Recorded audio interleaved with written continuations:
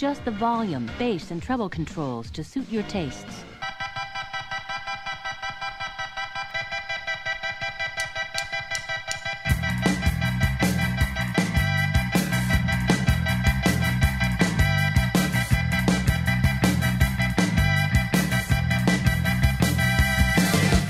On today's episode of Android's Dungeon, special guest in the studio. Who is it? Who knows? But I do care. And also, return to mechanics. We will discuss one of them. No, it's Push Your Luck. Stay tuned.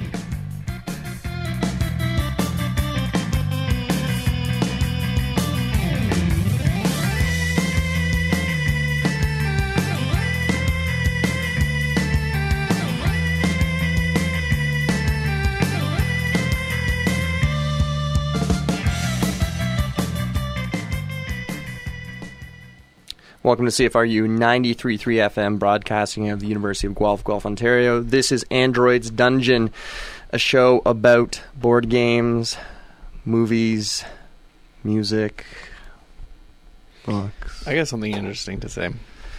This is Joel.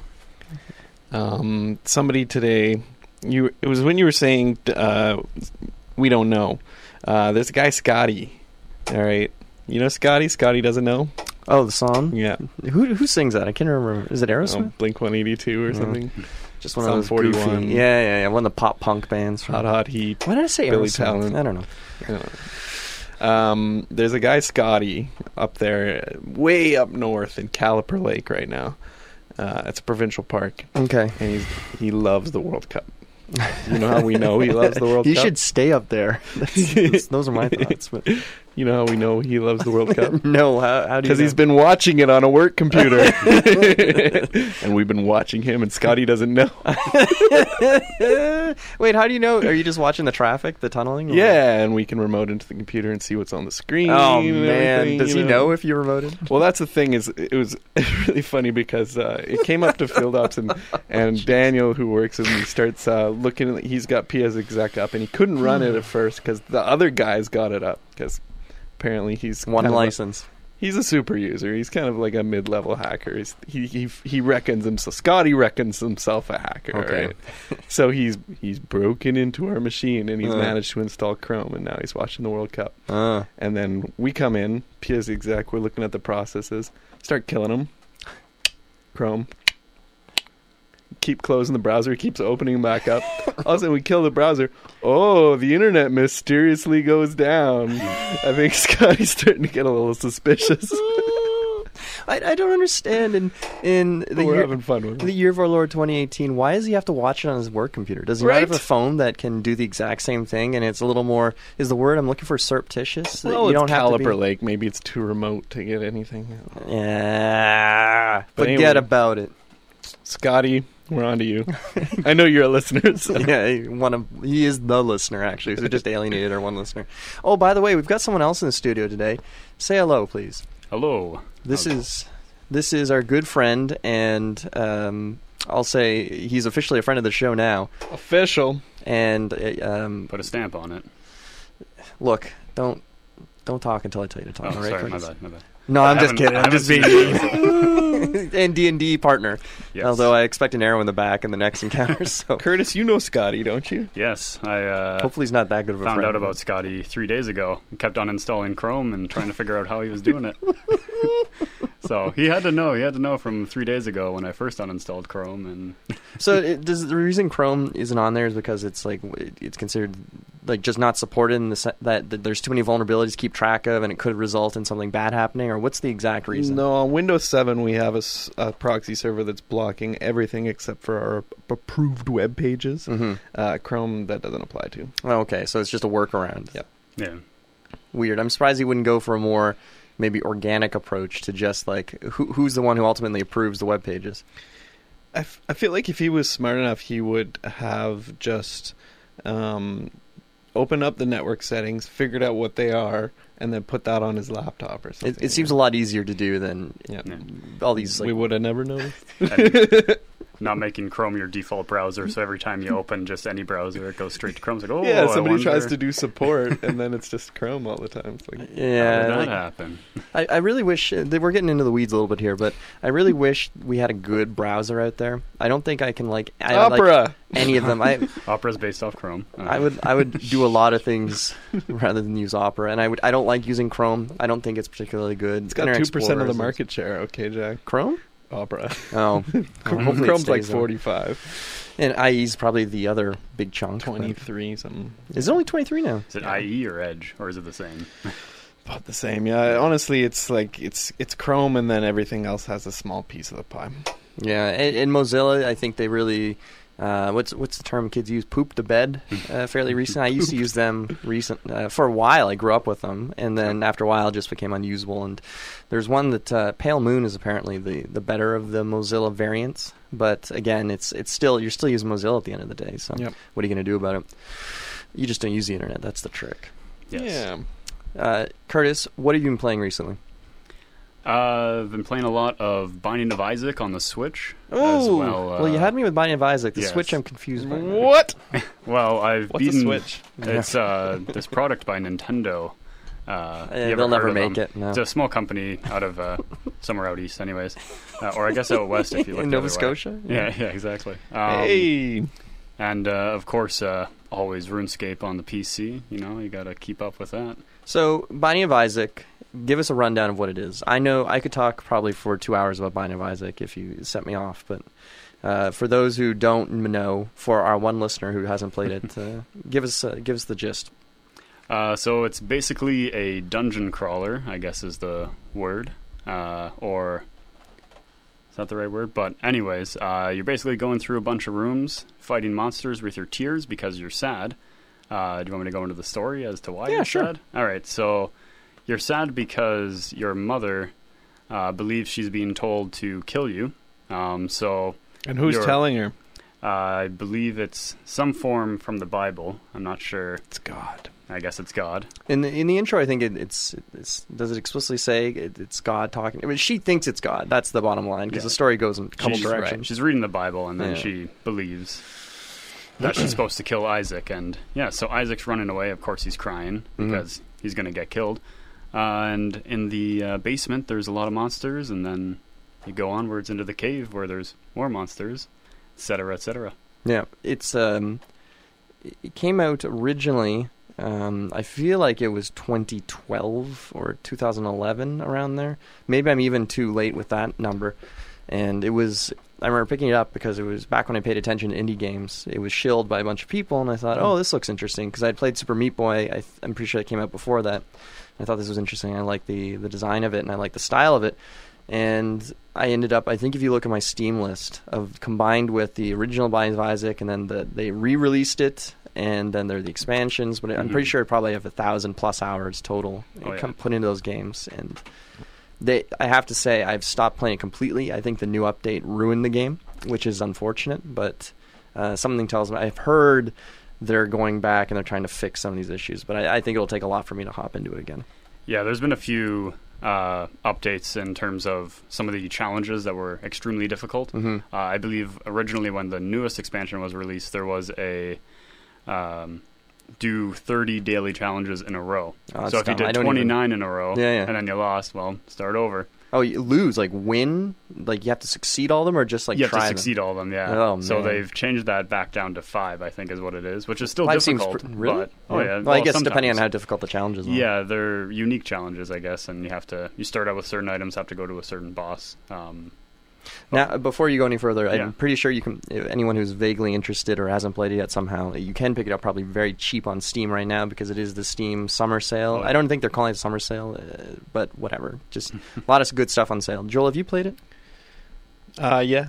I don't mean to like the second or third level. I think Josh introduced it to me, Faria, and we played like a little bit of semi-co-op. Yeah. I was not good. I was not good at all. I'm sure with a little bit more play, I would get more used to the mechanism, but I'm really bad at bullet hells, just in general, and I think that's kind of semi the genre, would you say? It depends, because I think Curtis will agree with me that the original, I would never have called it bullet hell. There's limited bullet hell elements, and a couple of the bosses do some area of attacks that you have to kind of dodge around. But anyone who's remotely, like, you can rub two brain cells together and move around the keyboard, you can dodge this stuff. It's not too bad. It's not until you get into the newest content that you get into the bullet hell nonsense, and I find the game just falls apart because it's not designed around that stuff. Okay, so let's define bullet hell before we. Well, what would you, Curtis? What's a bullet hell? Well, I guess it depends on which way you're looking at it, whether it's bullet hell as the user, if you're just spraying everywhere, or if it's the enemies that are, there's a bunch of stuff. I would typically say enemies, yeah. A game that is a bullet hell. Okay. Yeah, so, I can't think of a game. I wouldn't suggest that Binding of Isaac is until, maybe when you get into the boss rush levels, and I don't know if have you ever fought Delirium on the newest? Oh, is that one of the latest? Yeah. No, I haven't. Again, I haven't touched him probably a year. Delirium's a little ridiculous. That I would consider a bullet hell, where basically he's jumping around the screen and there's just shots coming out. Yeah, that's it. Projectiles going all over the place, and you have to pinpoint and precision your character so that you're dodging these. And usually there's this pattern to it, and you get into this rhythm, but at the same time you're trying to deal extraordinary damage to the enemy. So it's up there in my opinion with the more anal types of experiences of playing DDR, or what's it, the finger version of it, Step Revolution or Dance. Maybe the first one might have been like Space Invaders or something, where things are coming at you from above. You're at the bottom. Typically it's a 2D things plane. Shoot at you. It's 2D plane, and you just gotta avoid obstacles, and you usually don't have health. You usually have you take a hit, 2 you're hits done. and I'm dead. Yeah. What is it in Binding of Isaac? It depends on how good you're doing, right? So, sorry, Curtis, I'm jumping all over you here. Oh, no. Well, yeah, as you were probably going to say, you start off with a certain amount of health depending on the character, and then you can gain more health, lose more health. You can get items that lower your health and make you stronger. And then there is a character, The Lost, where you have no health, and one shot you're dead. You can get items to help with that, but... Interesting. Did you guys ever see that movie where there were these axe serial killers, and it was like a family, and it was like a dad, and he raised his kids to believe that they were commanded by God to kill these people? No. Nope. Can't remember the name of it right now, but I think it had Edward Norton in it. I think I know what you're talking about. Like, there's a tiny part of my brain that's kind of like... Pretty good. Yeah. Bit of a twist. I won't go too far. All right, that's enough. No more. Yeah. All right, so Binding of Isaac, and I don't know if the more careful listener may have noticed that Curtis said another word that you might have to blow off your mental dictionary or mental list for, RuneScape. Yes.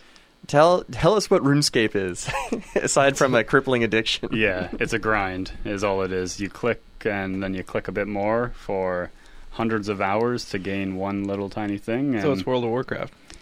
Kind of, yeah. It is, I guess, I don't know what type of... It's Flash. Or originally it was Flash. I guess it's probably something else now. But it's an online RPG? Yeah. Would you consider it an MMO, or is it too small? It wasn't. Yeah, it's an MMO for sure. There's two versions of it now. There's RuneScape 3, which is the newest version, I guess, and that is more like World of Warcraft. You have abilities and stuff. I don't play that. It's garbage. Sorry if you like RuneScape elitist. 3, yeah, exactly.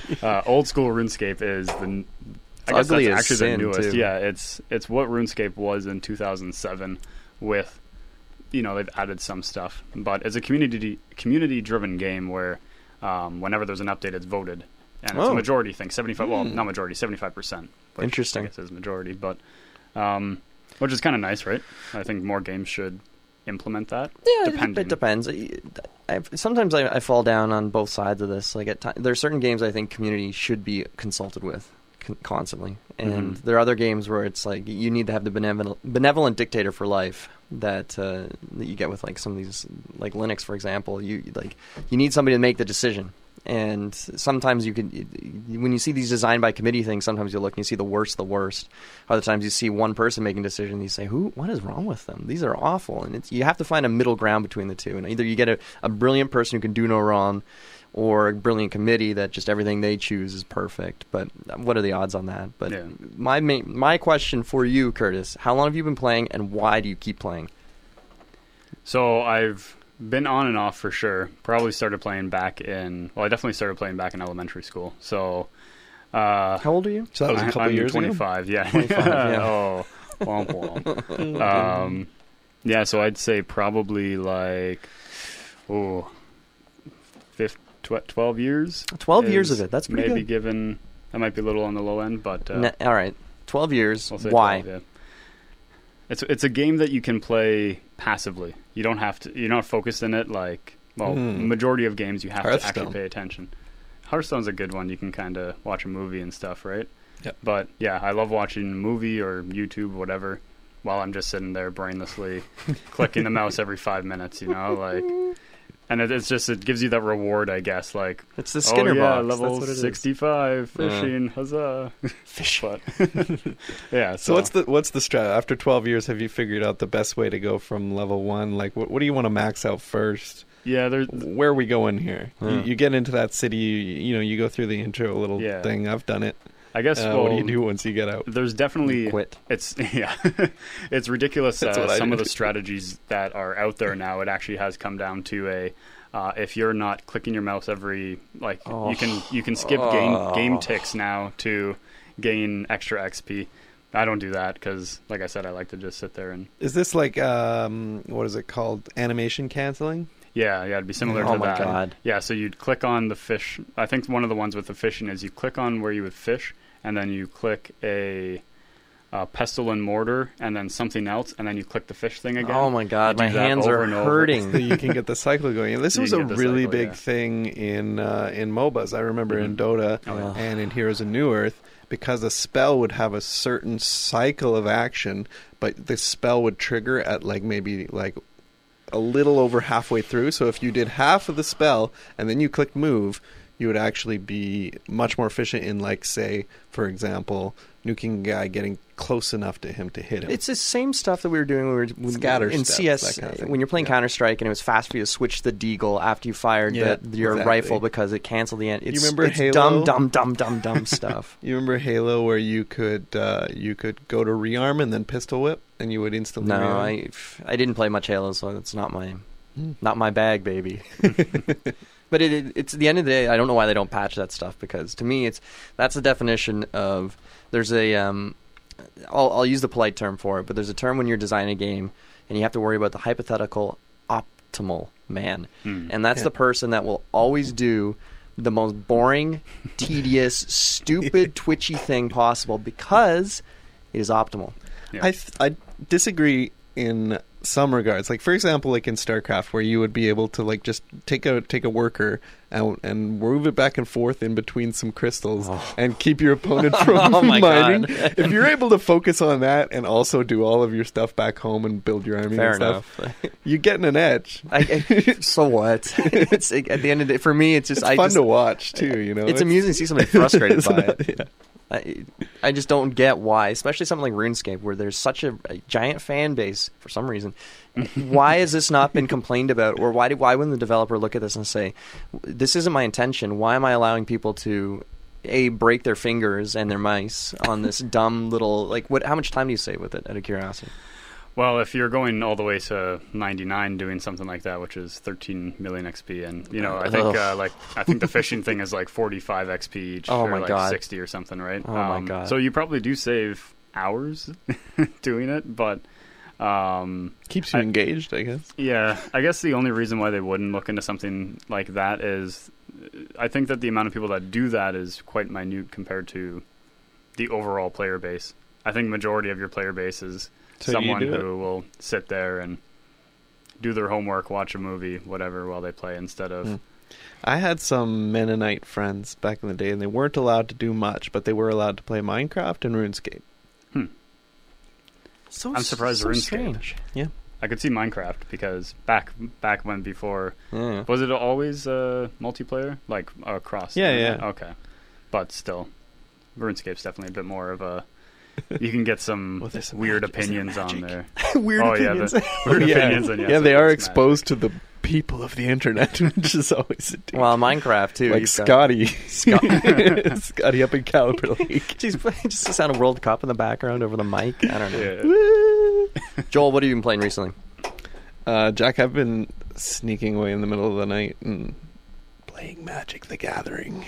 And just the moonlit streets and the sound of sirens in the distance and psst. Yeah, I find a guy in an alley. Hey, kid. You want some boosters? Got some boosters for you, kid. I eject them straight into my arm. Oh, that's the good stuff. Oh, Planeswalker. It's just Requiem for the Dream. For the Dream. Yeah. Since we talked about it on the show, I've played twice more. I know you were there for the first time, but I snuck away again last night. And did we talk about it last time? The first time when we went to Rodrigo's and played there, I think we talked about that a bit. Yeah. Because remember, we were all excited about what we drafted and gave away most of our cards. Well, you did, but you've still got yours, eh? Yeah. But not doing anything with them. It wasn't out of spite or greed. It was just that. No, I understand. But like, you plan to play? Well, I'll define play. It's I want to know. Are you gonna do some constructed? I've got a constructed deck. I forgot to bring it actually on when I showed up the other day. Because I'm pretty sure it would have handled Rodrigo's rat nonsense without any difficulty. But several people brought constructed decks last night, but I don't think we ever got to them because the draft was just so good, like I was saying. And that's what I wanted to talk about was, I guess, the new alternative to spending a whole ton of money on new Magic cards, even though, when a new set comes out, it's good, people want it, is to find somebody like this Josh guy who seems like a fairly nice dude and has spent a ton of time putting together sort of a simulated draft, which is called a cube. Mm-hmm. You know about cubes? Yeah. Sorry, Curtis, do you play Magic? Have you played Magic in the past? I did quite a bit for a few years, but I haven't played. So you went to the Betty Ford clinic, you came out a cleaned up Jet fellow? I found out about the Pokemon TCG, but that's another story. Yeah, actually, I saw some of Curtis's Pokemon cards. They look pretty cool. Oh, yeah. I would never play that or touch that guy. Do you play with anyone at work? Yeah, the one guy, Kin, he's a developer co-op. Kin-chan? Yeah. It's a good developer guy. co-op. Just quick side note, whenever I pop into 401 games, there's always people trading, like wheeling and dealing Pokemon cards up at the counter there, and I'm astounded. I'm hearing these people discuss these cards, and just like, interesting. I might have to go there. Back at home, there were people playing Yu-Gi-Oh! And there were people playing My Little Pony, the card game, which is a combat-based magic, quasi-magic. Unbelievable. Nice. To each their own. That's all I'll say. Jack just smacks the mic out of his face and walks out of the room. I'm done. Show's over. Yeah. Sorry, so back to the cube draft. So explain what the cube is. The cube. The cube. So it's really cool because you can actually... It's a good movie. You can post your cubes online and have them rated, and people will recommend what would fit better into them, and you can take cards out, put them in. Something called CubeTutor.com, which I'd never heard of, but a friend of the show, Harry, is a very big fan of. And I guess they also have a bot, and the bot will take a look at the cube and will tell you, as the person playing it, exactly what is the optimal first pick. To a 97% accuracy. Optimal in what sense? In that the decks that have won have had this card in it versus... So people have recorded wins and losses with certain cards and certain decks, and so when it looks at a cube, it remembers everything that it's been inputted into Cube Tutor, and will tell you, you should go with this card. Interesting. Which obviously we didn't play. We didn't use that, but you could have. So anyway, Cube is basically enough cards to do a draft. So it takes either a set or just like custom cards, like in this case, and puts them all together, and then you open booster packs by just taking a pile of 15. And then you would just take one card, pass it on type thing, or do you keep all 15 cards? Exactly. You do a draft. So you take 15 cards, you look at all of them, you pick one, you put it down, that's yours. You pass the rest to the left, and you just keep doing that till all the cards are gone. Then you start with another pile of 15. You do that 3 times, and hopefully you've got enough cards to put together something that you can play with. And that's... Did it go a lot faster this time? It did go pretty quickly, even though we had 7 players. And once the decks were made, it was like 3 or 4 minutes everybody was playing. Cool. It was just go, go, go. And obviously there were some decks, like some people had like 30-minute games because they had a lot of control and they were just sitting there drawing cards, forcing their opponents to put their cards back in their hands, and on and on and on. Typical Blue. Did we talk about the Magic colors? I think we did. I recall having this conversation, but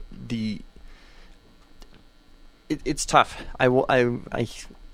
When we do Magic again, where we play it again, and there are little parts where I really like it and I enjoy it, and I think it's kind of a fun little side hobby. And then I start thinking about all the money, and then I start thinking about all the time, and then I start thinking about how swingy and unfun Magic can be at times. I think my fun to minute ratio for Magic is one of these things that's like probably in the dumpster.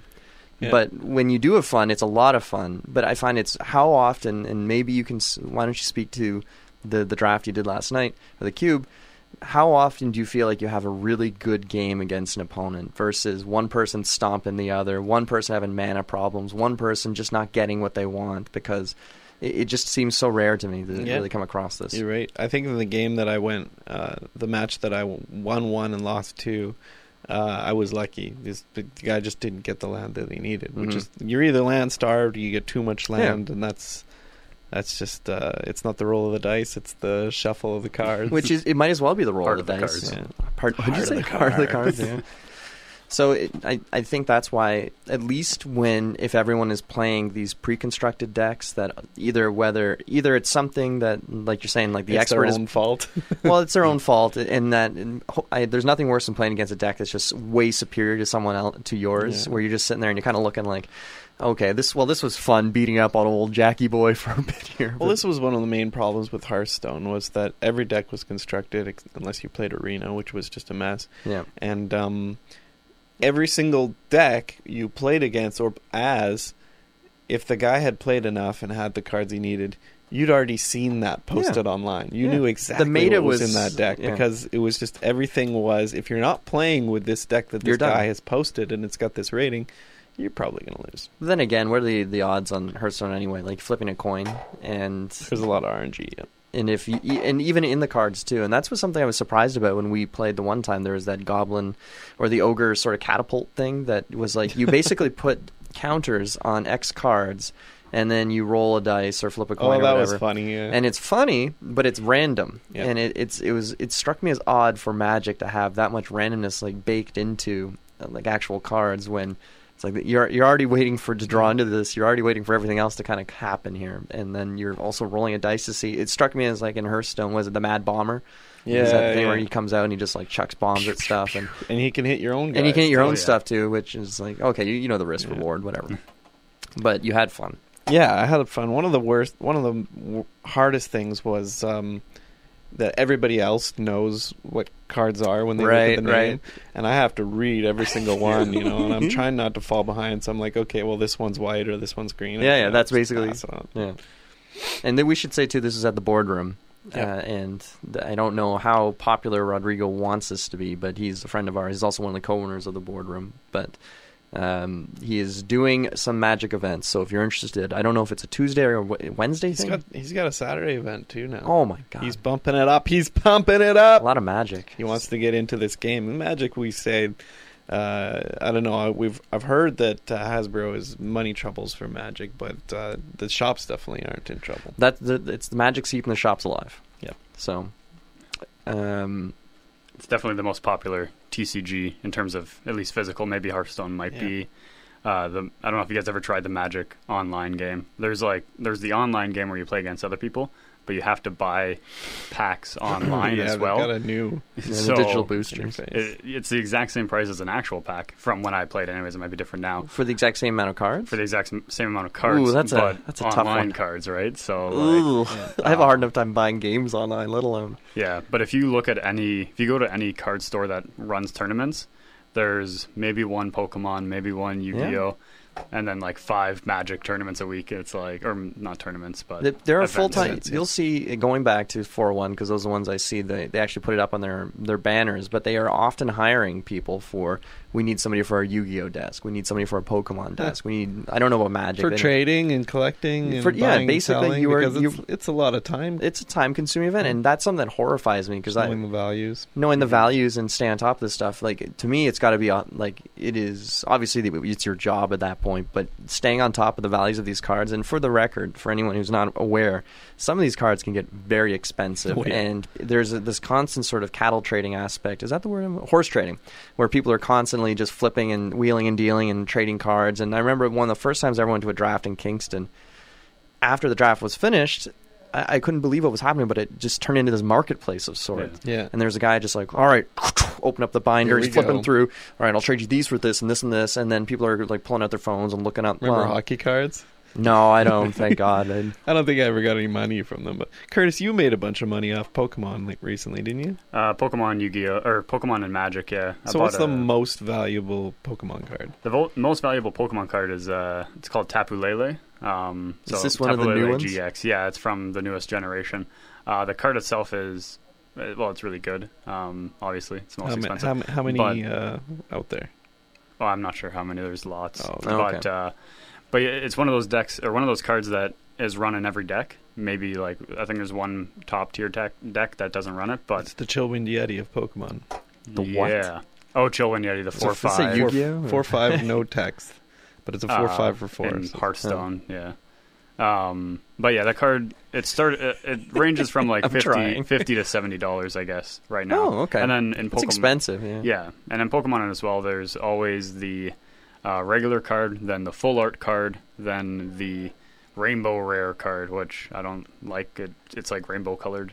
It's the same thing, but yeah, the rainbow color card is like $100. Does every card have a giant version? Some do, yeah, and those ones aren't playable.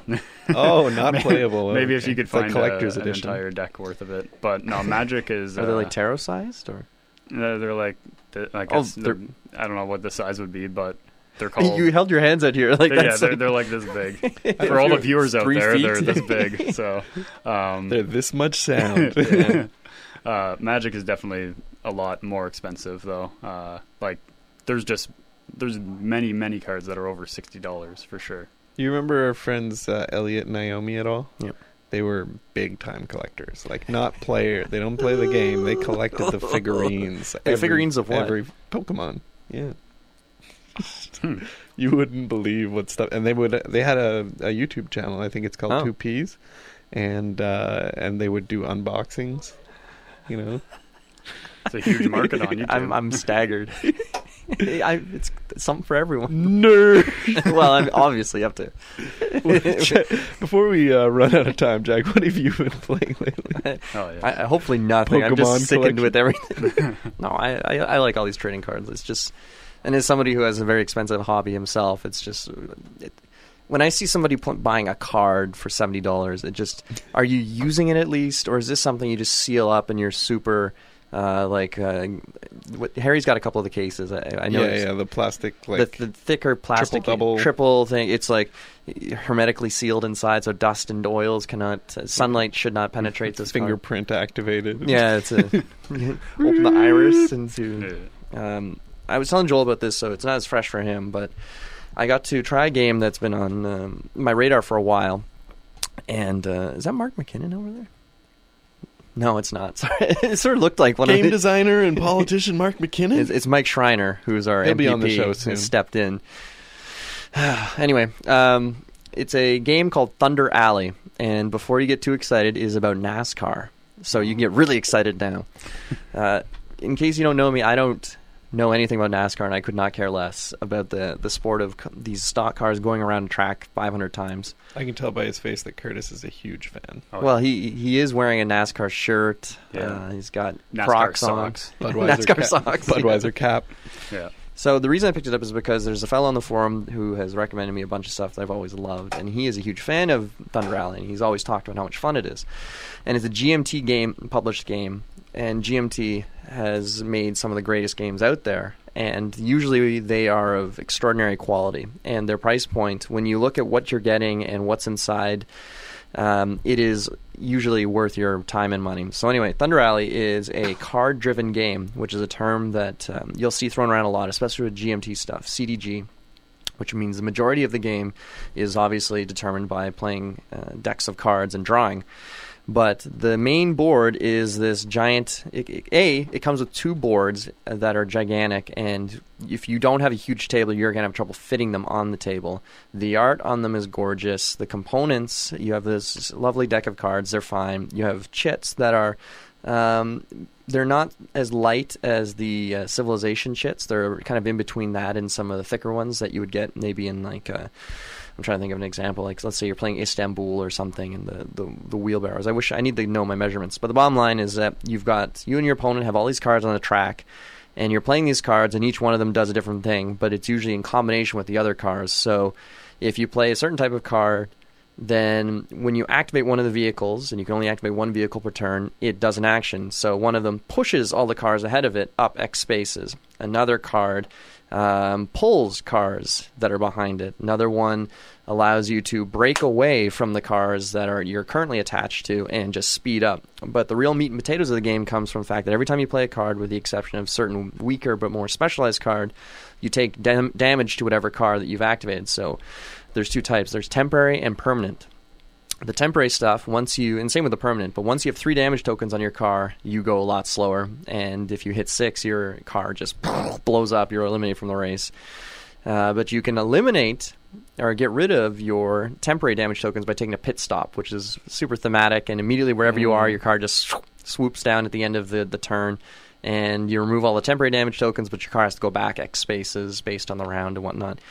But the main thing is it's a bizarre game of, you're basically playing bumper cars. Rather than call it Thunder Alley, which is easy to wrap your head around, just imagine racing bumper cars, because you're constantly pushing people out of the way, maybe push them back, trying to get your cars in a line, and then just so you can pull this giant line of cars. You're trying to go around corners, which are very special, and you're trying to just chain these combos up, but praying to God that the person you're playing against doesn't knock your one car out of the way, especially if they're paying attention to which cars you've activated and which ones you haven't. It's like, well, that's nice. You want to do pull all these cars and bump, and then they're going to take their own cars now. And it's a really cute, fast game that anyone could learn in probably 10 minutes, 15 minutes. So is there, can you run out of fuel?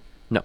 Unlimited fuel. Unlimited fuel, but there are cars, like there are action cards that one of the temporary damage is you burn through a lot of fuel. So it's just like something in there. So again, it's a lot simpler than you think it is. You don't have to worry about fuel. You just have to worry about damage. Is there ever a situation where your fleet of cars are so far ahead of your opponent that the game's just over? No, not at all. Because you can catch up to people. Unless you've been playing perfectly and they've been playing so poorly, then there are some games where you've lost already and you just don't know it yet.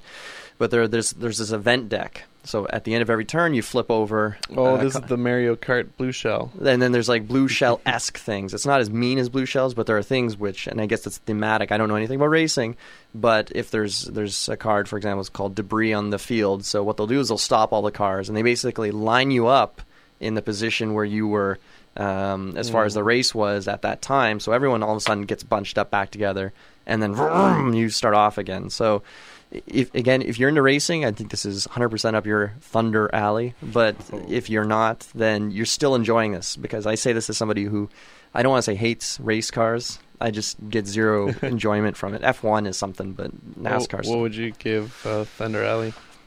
After one play, I will give Thunder Alley 15 exploding cars careening into the crowd, killing dozens out of 20. Pretty good. Yeah, I was really, really impressed with it, and there's even an expansion for it. I will not touch that right now. I do not need it, because there's 3 other bloody racetracks included in the game, and it is wild. It's definitely something that, at higher player counts, and if everyone's been drinking, you'd just be insane. We're going to get it out? Let's get it out. Let's get it out. So that's what we've been doing, or I've been doing, excuse me. So, music break. We'll be back in a moment. Stay tuned.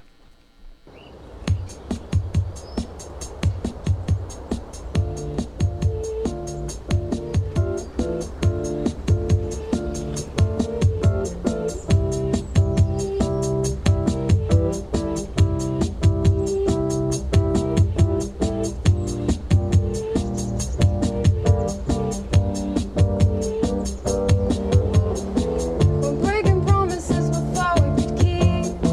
A trigger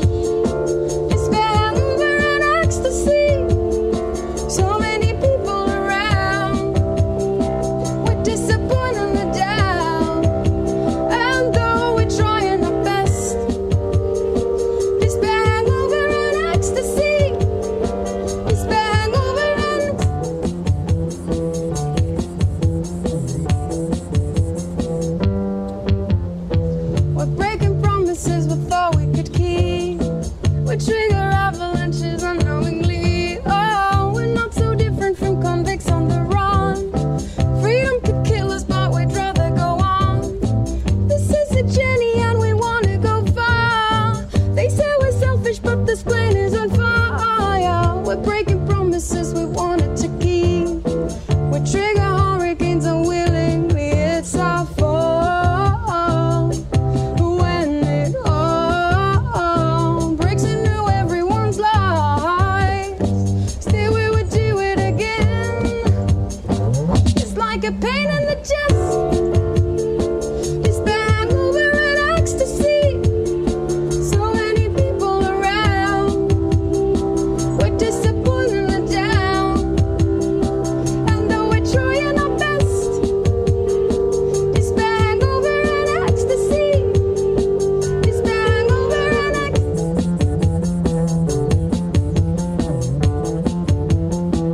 Like a pain in the chest.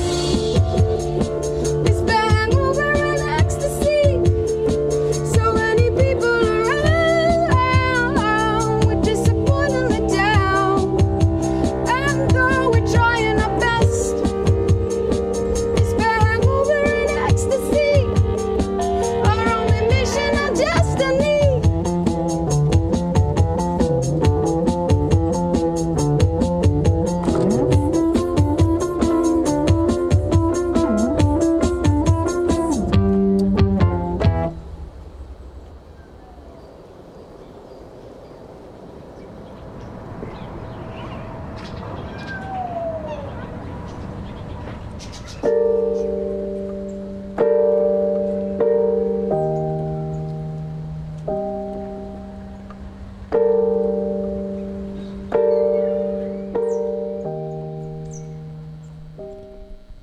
With that sad piano music, we fade away from the how did you pronounce it? The Doch. The Doch Or the Do. takeaway show. Song recommended by Joel. I think I was making fun of him a little bit. It's too happy for me. It's too poppy. It's not melancholy, and it's not sung Even though by a middle-aged man, so Jack is not interested. Yeah. And although the piano player looks a little sad or a little dour, so I don't know. Yeah. Maybe he's not having as good So time. this was a Finnish girl, and I can't remember the guys from somewhere in Europe. France, I think, maybe. Let's see.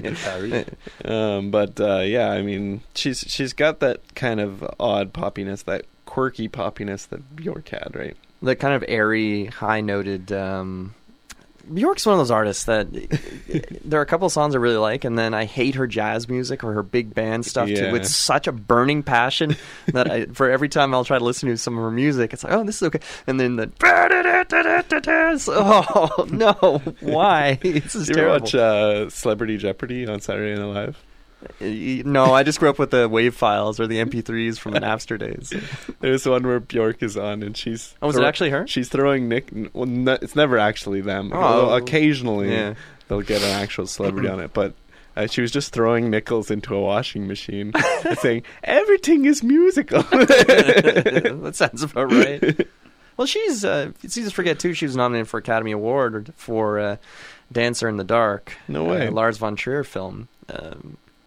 Who has made a bunch of really good movies, really, really depressing movies in general, but really interesting flicks. But him and Nicholas Winding Refn, I think, hate each other.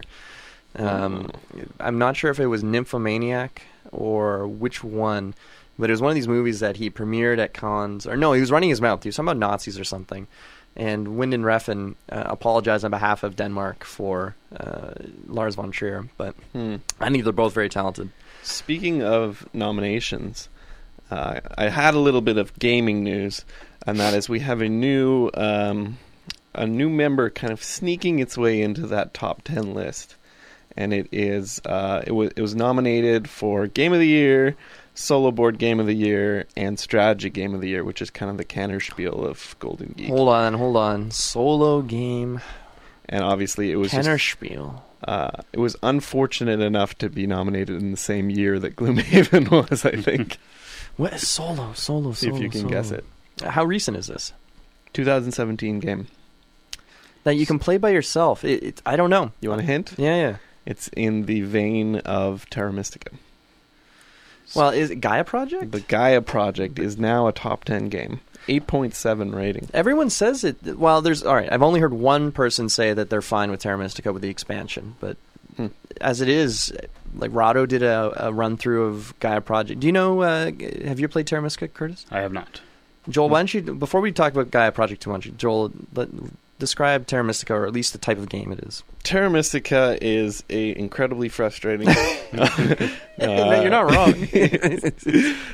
Terra Mystica is this game that has like a very strong following, where it's, I guess it would be a resource management game. Yeah, absolutely. Where you'll basically try to expand on a map, which is semi-randomized? Or no, not at all. It's always preset. Yeah. So you try to expand on a preset map with a whole bunch of other players. Each person has a class which makes them good at something. For example, if you're a gnome, you're good at digging.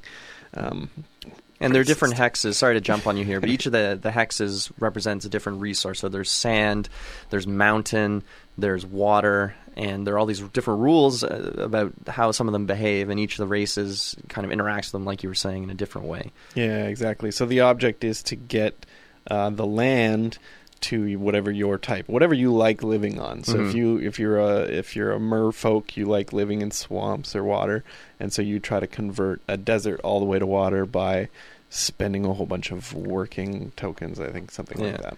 And there's other stuff too with like again, I've only played Terra Mystica once, and it's when I fumbled through it with you at the boardroom the one time, and I had I don't want to say miserable experience, but it was just like, this game is so front-loaded, I have no idea what I'm doing.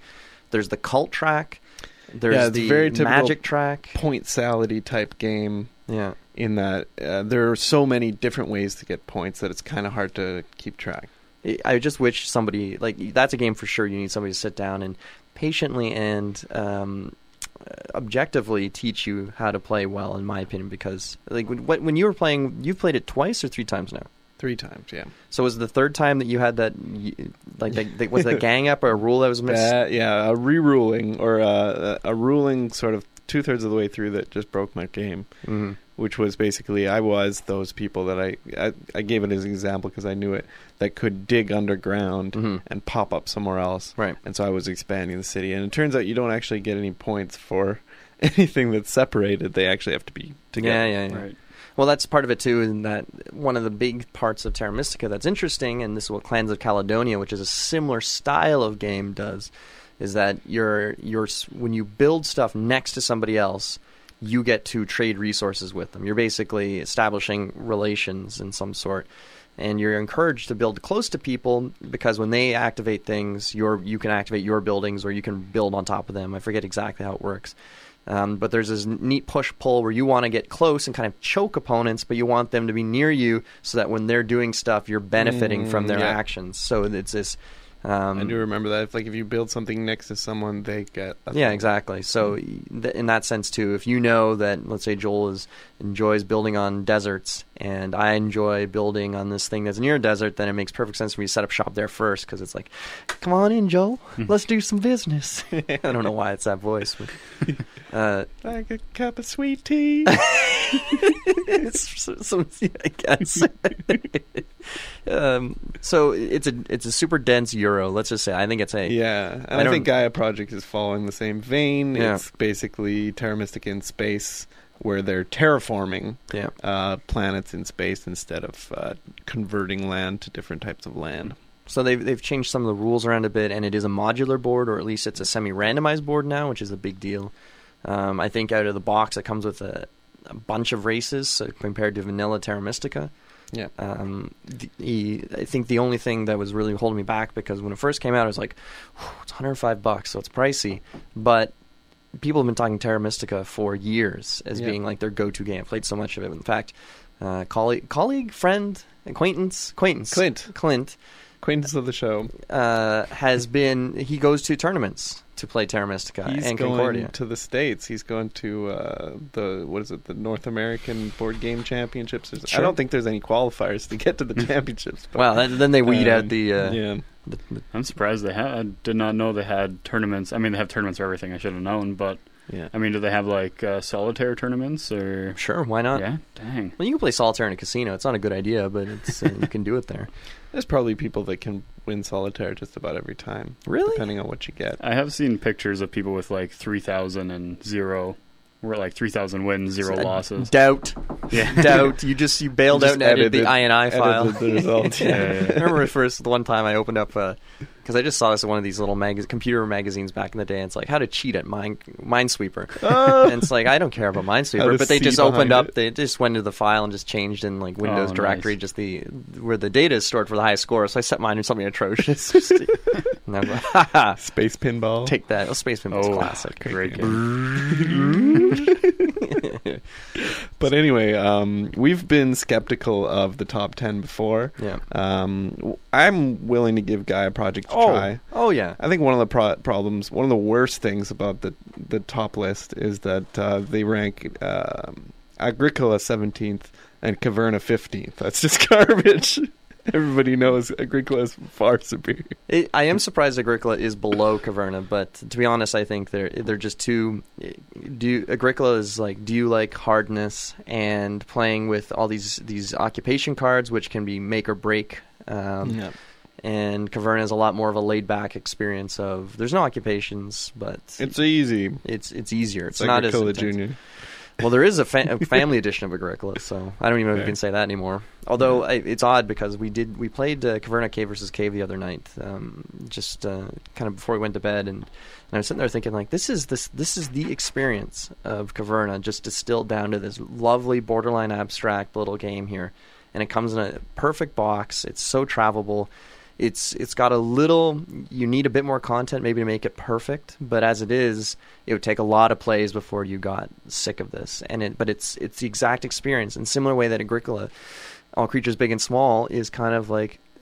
I don't know. It's like this is pretty much the Agricola experience. It's like I don't need to, and that's the boxes are so big and the game has so much stuff going on. It's like, do you want to? So you endorse it then? Yeah, 100%. Easier to open, easier to set up. You easier can to play. play probably 4, 5, 6, half a dozen, maybe a dozen games of Cave versus Cave in the amount of time it would take you to play a single game of Caverna. I wasn't a big fan of Agricola All Creatures. the You didn't two-player really? game. Yeah, it was too easy. It was like you could basically fill up your whole board with animals Fair enough. without any much challenge. And at all. again, the part of the issue too is that All Creatures relied on expansions again, which is incredible Yeah. for a little 2-player game. For these expansions to come out for it is something else. But yeah. um, I think we need to meet Ozaril today. But before we do, I just want to mention one more piece of news, yeah, which is July, I think it's 21st. Yeah, July the 21st is Okay. a Saturday. That's the Pandemic Survival National. So look forward to that coming up in the future. did you just Heil? Yeah, Heil. Oh, boy. I'm in trouble now. Canceled. Yeah, we're going to do a road trip. He was just waving to somebody over there, but he me went and- up at an angle. Me and Kyle are registered now, and they've asked So us you for are going, our though. shirt Yeah. size. So Wow. apparently we're getting a shirt. We're getting a bunch of swag just for showing up. I hope and it looks it's like gonna a be, scientist or something. Oh, It's going to be at the Randolph Game Cafe in So this is Saturday. Montreal. This is a Saturday. Saturday, July 21st. If you guys want to come on a road trip, Not at all, but Jump on in. We'll definitely call. we might do an overnight. I don't know. We'll get the info on this live from the scene because I Could think be that's cool. I think Could it'll go to be the Worlds. The Worlds are in Italy. wow. unbelievable. Let's that not get ahead of ourselves. well, I don't know. You did pretty well. So, Osriel. Yeah, who is Yes. Osriel? That is, It's you. that's me. Don't My- you Jeez, oh. Joel. Womp womp. That is my ranger character. Ranger? Yes, ranger in Dungeons & Dragons, our little campaign we have going. I'm sure you guys have talked about it on the show before. I get the feeling that you're a little bit more experienced than us. We're not trying to call you a nerd, but I'm just saying. I have played Dungeons & Dragons once before. Oh, This one. Really? Yeah, I've tried DMing good. once. oh, how'd it go? Thank you. It went okay. I think that it would have went better with other players. Hopefully those players aren't listening, but Different players. Oh, like yeah, I've been there, man. yeah. no one seemed to want to play, I guess, is one way to put it. So, Oh, that's the worst. I would take people who are bad at it over people who don't want to be there. a lot of crosstalk of like, oh, I went to the mall yesterday. It's like, nope, you didn't, because there's no mall in Dungeons and Dragons. Come on. I don't know, man.